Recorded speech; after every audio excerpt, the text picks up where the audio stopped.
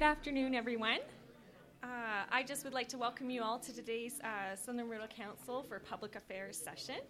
My name is Jennifer Tarnowski, and I will be your moderator for this afternoon. So just a couple of quick reminders. If everybody could please turn off their cell phones before our speaker comes up, that would be fantastic. Shaw TV will be recording our session, and it will be available online through SACPA's website and will be broadcasted through their TV channel. There is a little basket on your tables, so if you could please remember to put the $11 for lunch and then designate an individual to count and ensure it's the correct amount for the table, that would be much appreciated. And of course, as usual for today, we'll have 25 to 30 minutes for the session, the lunch, and then the question period. And so we'll wrap up around 1:30. So it is my pleasure today to introduce Dr. Claudia Malacrida. She will be doing her talk, Is Publicly Funded Research Important and at Risk? So Claudia is the Associate Vice President of Research at the University of Lethbridge. She has served as the Chair of the Sociology Department from 2011 to 2015, and she is the Emeritus Board of Governors Research Chair in Sociology. She was a key member of the Red Ribbon Ministerial panel, which was struck to investigate the current state of research in Canada. In her talk today, she will provide some insights into why research matters, not only to the universities and researchers, but to students, the community, local, national, and global economies. So with that, let's all give Claudia a warm welcome.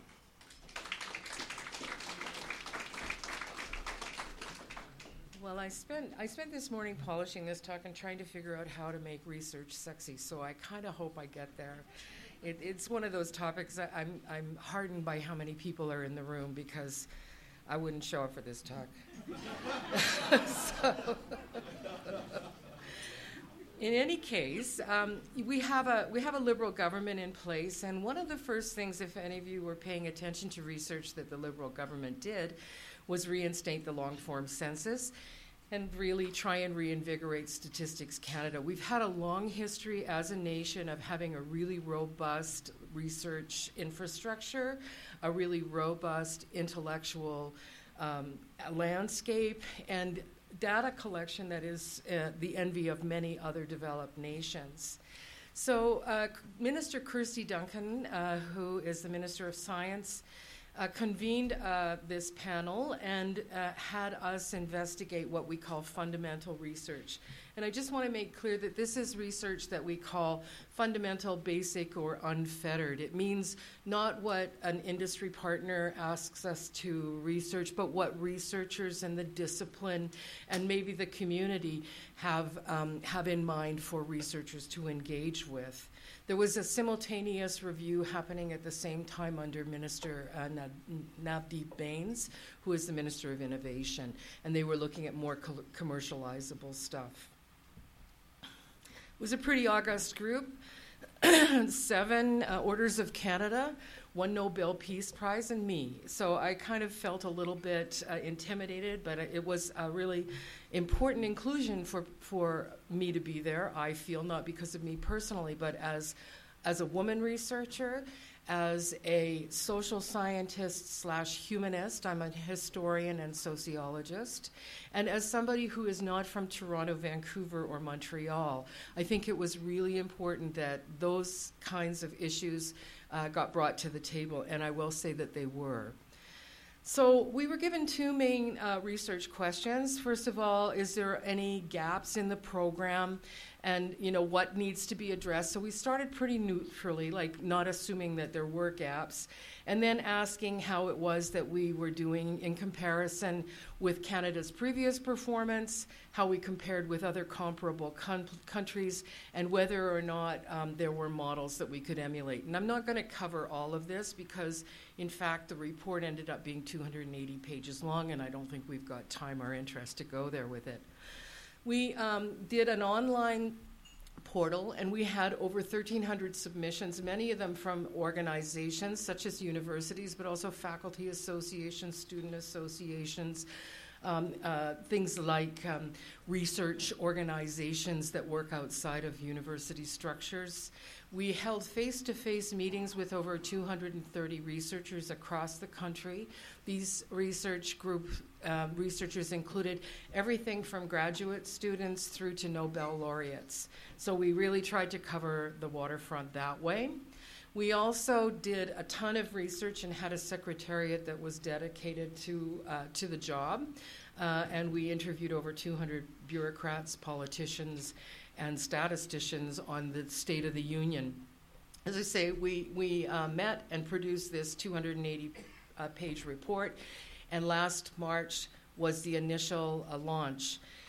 It was launched after the budget was announced, and that was strategic because they wanted to give it a year to sort of ramp it up so that all of these lobby groups could actually engage with pressing with members of parliament, ministers, all that stuff. And that's really why I want to talk to you guys today, because we have, as a university, officially sent letters in. A faculty association has sent letters in.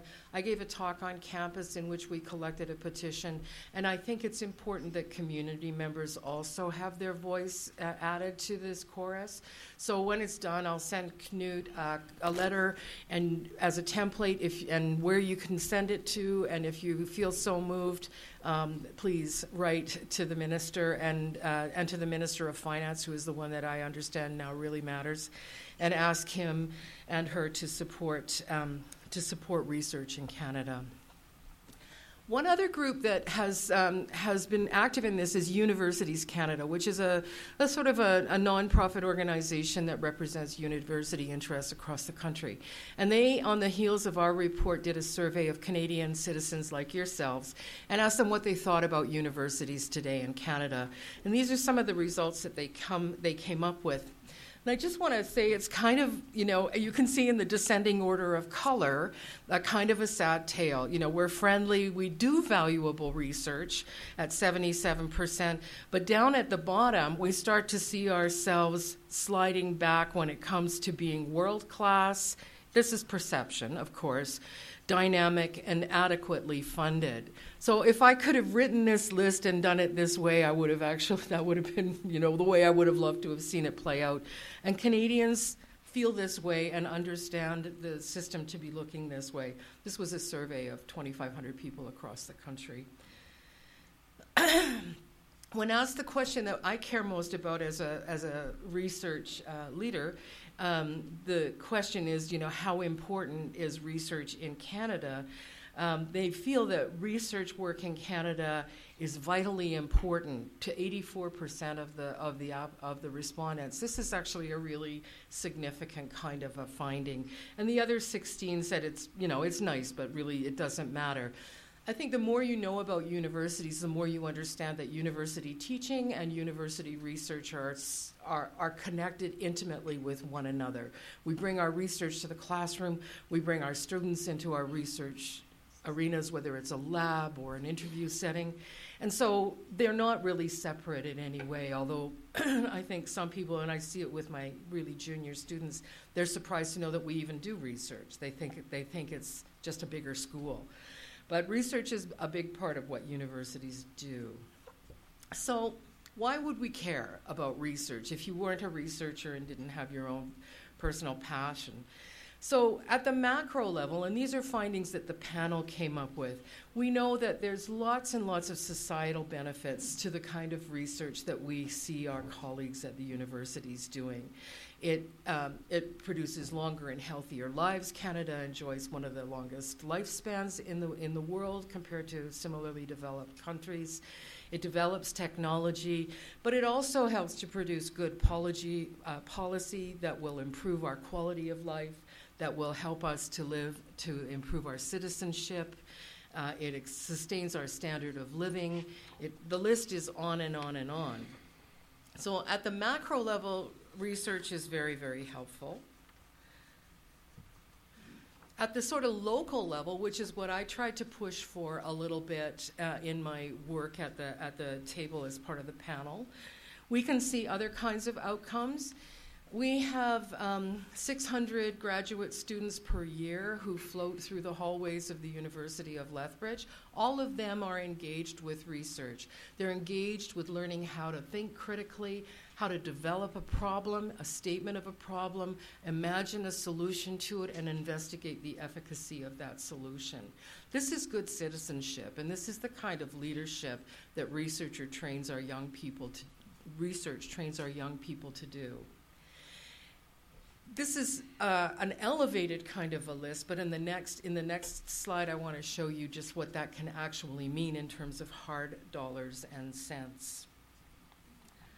In the meanwhile, before I go forward, I just want to say that fundamental research, this notion of research that is driven by knowledge that is produced within a discipline, or that is produced by a researcher who has spent decades developing a deep and intimate knowledge of a particular social problem, is very often research that doesn't get funded because it isn't sexy or interesting to industry. But the reality is that very often the kinds of things that researchers will develop will 10, 15, 20 years later find themselves and their way into an application. I don't know if people know who Hedy Lamarr is here, but she's been, again, recently in the news because she developed the technology in the 50s that is the basis of Wi-Fi. And it has been made commercializable in an applicable kind of a way 50 to 60 years later. We never know, right, what technology can do or where it's going to be developed. So what does it mean to Lethbridge, and Lethbridge particularly? Just taking hard dollars, never mind those higher order kinds of, we produce good citizens, or we investigate with passion, or we love our work, or we improve the quality of life. None of that. Let's just take dollars, and let's only take federal government dollars. Federal government research funding directly supports over 200 undergraduate students every summer. We have those students working on our research projects funded through federal student awards. These are our best and our brightest. That adds up to $0.4 million every summer. Research funding directly supports about 150 graduate and master's students, and that money is based on their excellence. Not all of our graduate students get funded in this way, but this is, again, the brightest and the best of our graduate students. That totals, again, another $0.4 million. Research funding, and this is where the big one comes in. This is where folks like me make a grant application to the federal government and bring in a grant, and we hire students. And this happens in between 60 and 70% of federal research dollars that go to research projects actually go to student support. I've had pretty close to $1 million over the last 15 years in research funding, which is kind of, it's nothing compared to what many researchers have, but as a historical sociologist, it's kind of stunning. And I've been able to put through 12 master's students, a graduate student, and a postdoctoral fellow, and I've provided them life support to a total of 25 years worth of living money and income out of the money that I've received from the federal government. So 60 to 70% of that money comes in and it goes right to students, and we generate every year on average about $9 million worth of funding. So that comes to $5.56 million that goes to students. They live here, they buy their groceries, they get their gas, they do all of these things. So the direct injection, if you want to say, of capital based on the research funding that is generated by researchers at the University of Lethbridge is close to $7 million a year. It's not bubkas, right? It's something that really actually affects not just the quality of life of students, but the local economy, local businesses, all of those things.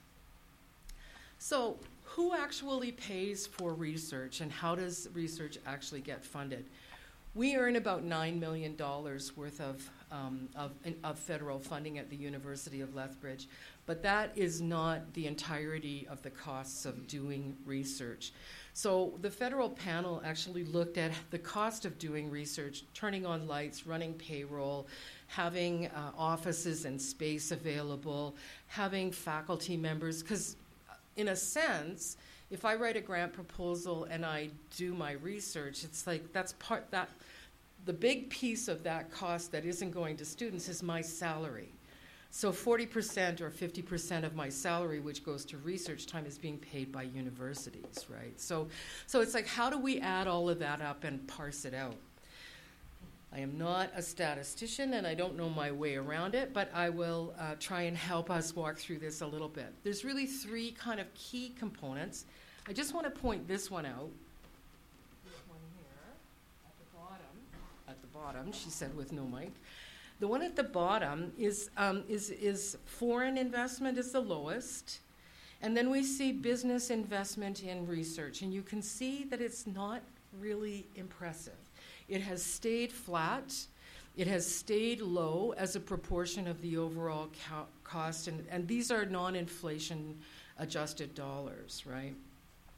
So the ones that we really see mattering most, and the ones that I want to discuss most about where the lion's share of the money come, are these top two lines, the blue solid one and the gray dotted one. The blue solid line reflects what we call GERD, which is basically, it's an acronym that means gross domestic expenditures on research. It basically means the number of federal government dollars that go directly to research costs in the country. And the other one is HERD, higher education expenditures on research, and this is the money that universities are paying to support the research enterprise through partial salaries of faculty, through providing buildings in which this can occur, through having payroll, all of those kinds of infrastructure costs. You can see that it's, surprisingly enough, we've seen an increase proportionally of the amount of money that's coming out of higher education itself to pay for the research enterprise. And while that may not seem like it's a problem, what it has really meant is that this happens to the detriment of other aspects of what universities do.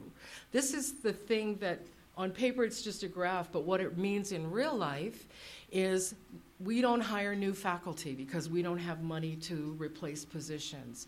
We increase course and class sizes because we have to tighten up on faculty levels. We ask faculty to sit more and more on service committees and things like this because there's fewer and fewer and fewer of them. So this creates a really tense post-secondary environment, and it creates a lot of pressure on faculty. And I think it's fair to say that the fact that the money has not increased in business, and the money that has not increased in government for over this 15 years to any appreciable amount has produced a pretty unhappy university climate. Sad news, eh?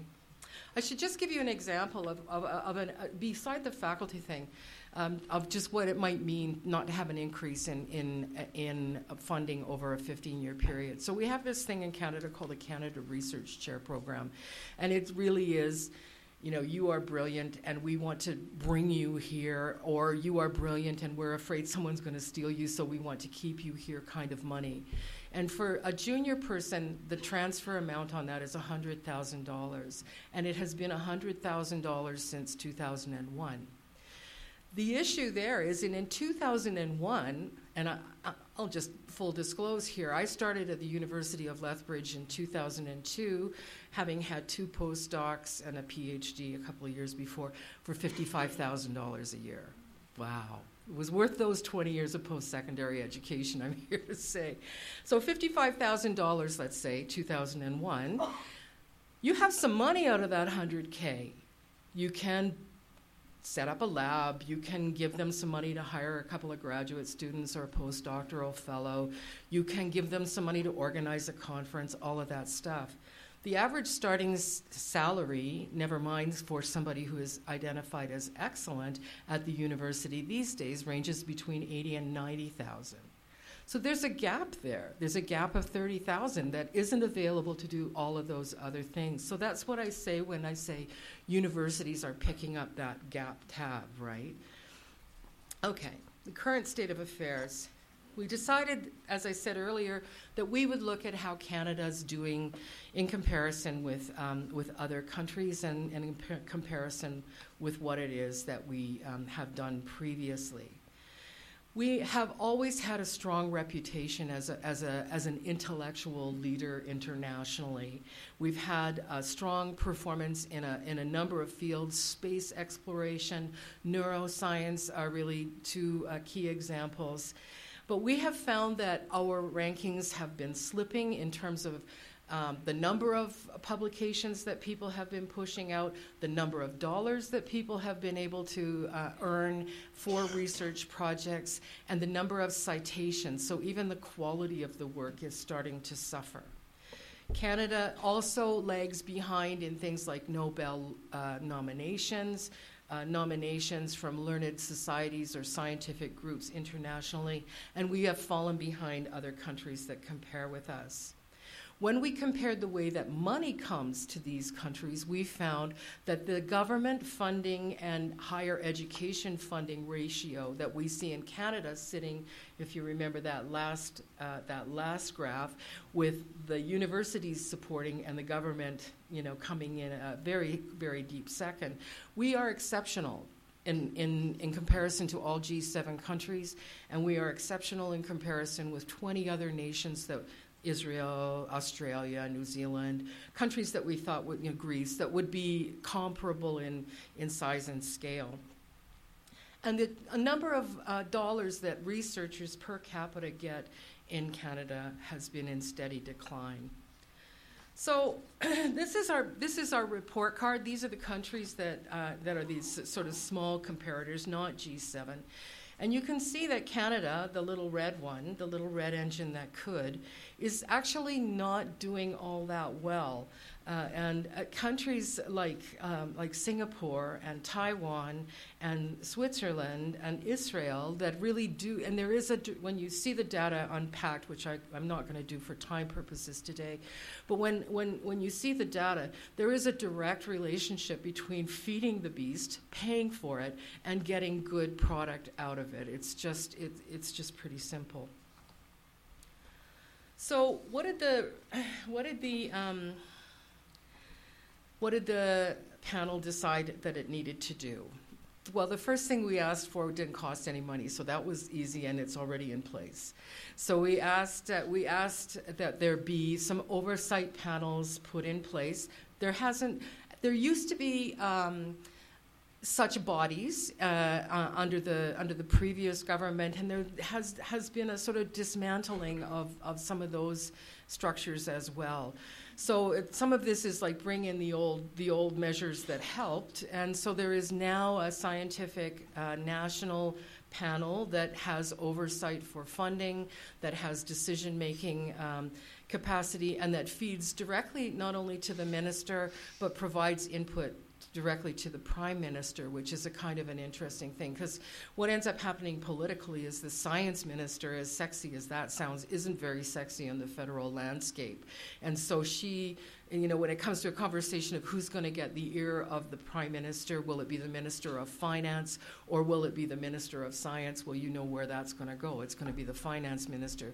So choosing to put this scientific panel in direct connection with the Prime Minister was a strategic decision that I hope will be really helpful.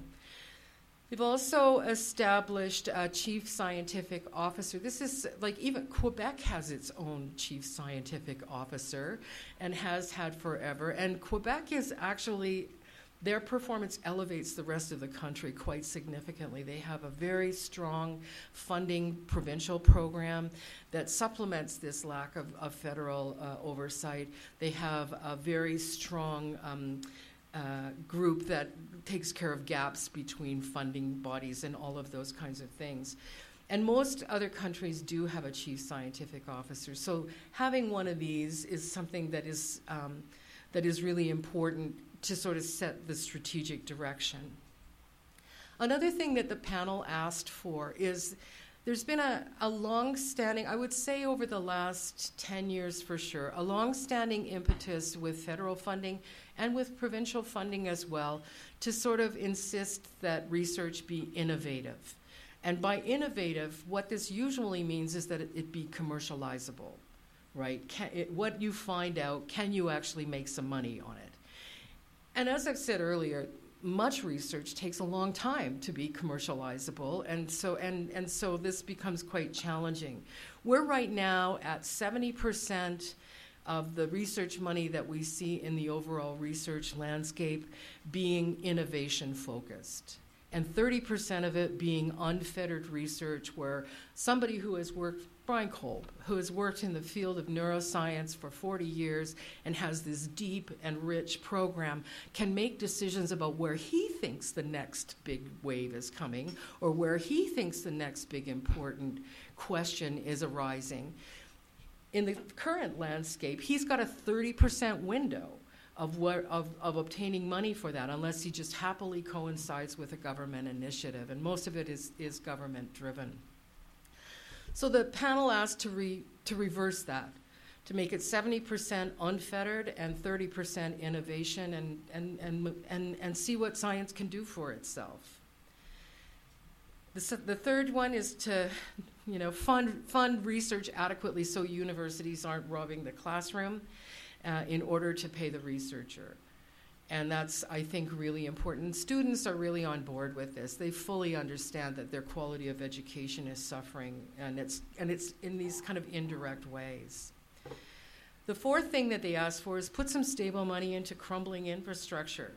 We heard stories from people across the country who, we had researchers crying, and that's not a pretty sight. Talking about labs that they can't keep operating, talking about equipment, having to send their data somewhere else and have it come back, things getting lost. Other things like not having lights on funding where they've got this fabulous piece of equipment in a loading dock on a pallet, but they can't actually turn it on because they don't have operation and maintenance funding. This is not smart management. This is just not smart.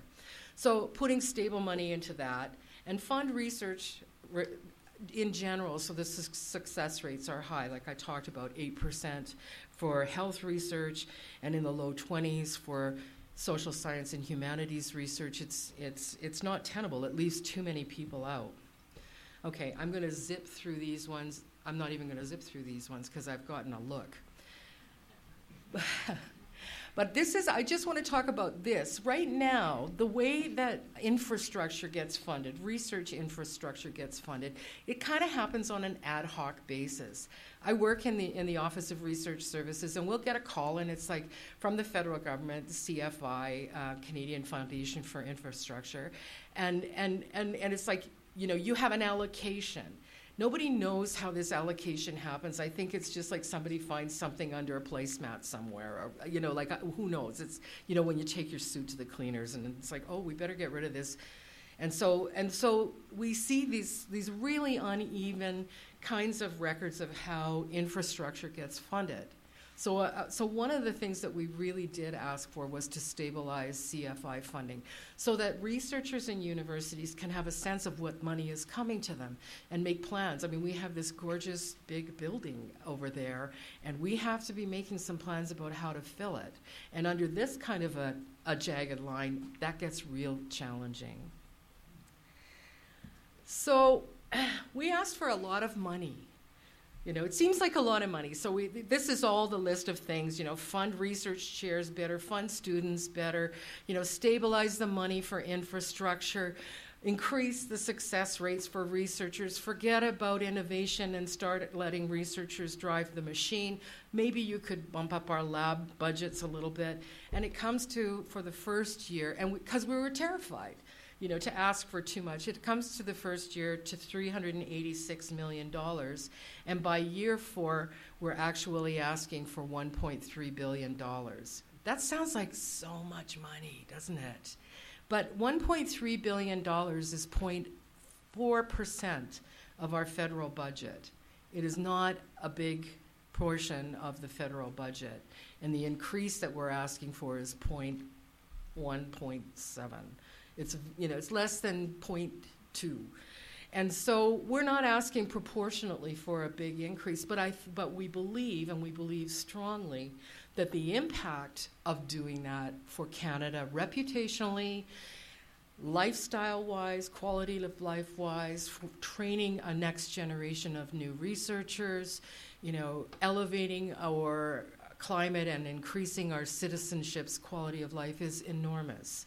So urgent action is needed. I would ask you to contact your local MP. I would also, because that local MP is a Conservative member of Parliament and may have less direct influence on policy decisions than we dream of, that you contact the Minister of Finance and the Minister of Science and ask them to support the findings of the panel. And like I say, I will send information through Knut to the group if that's of interest. Thank you.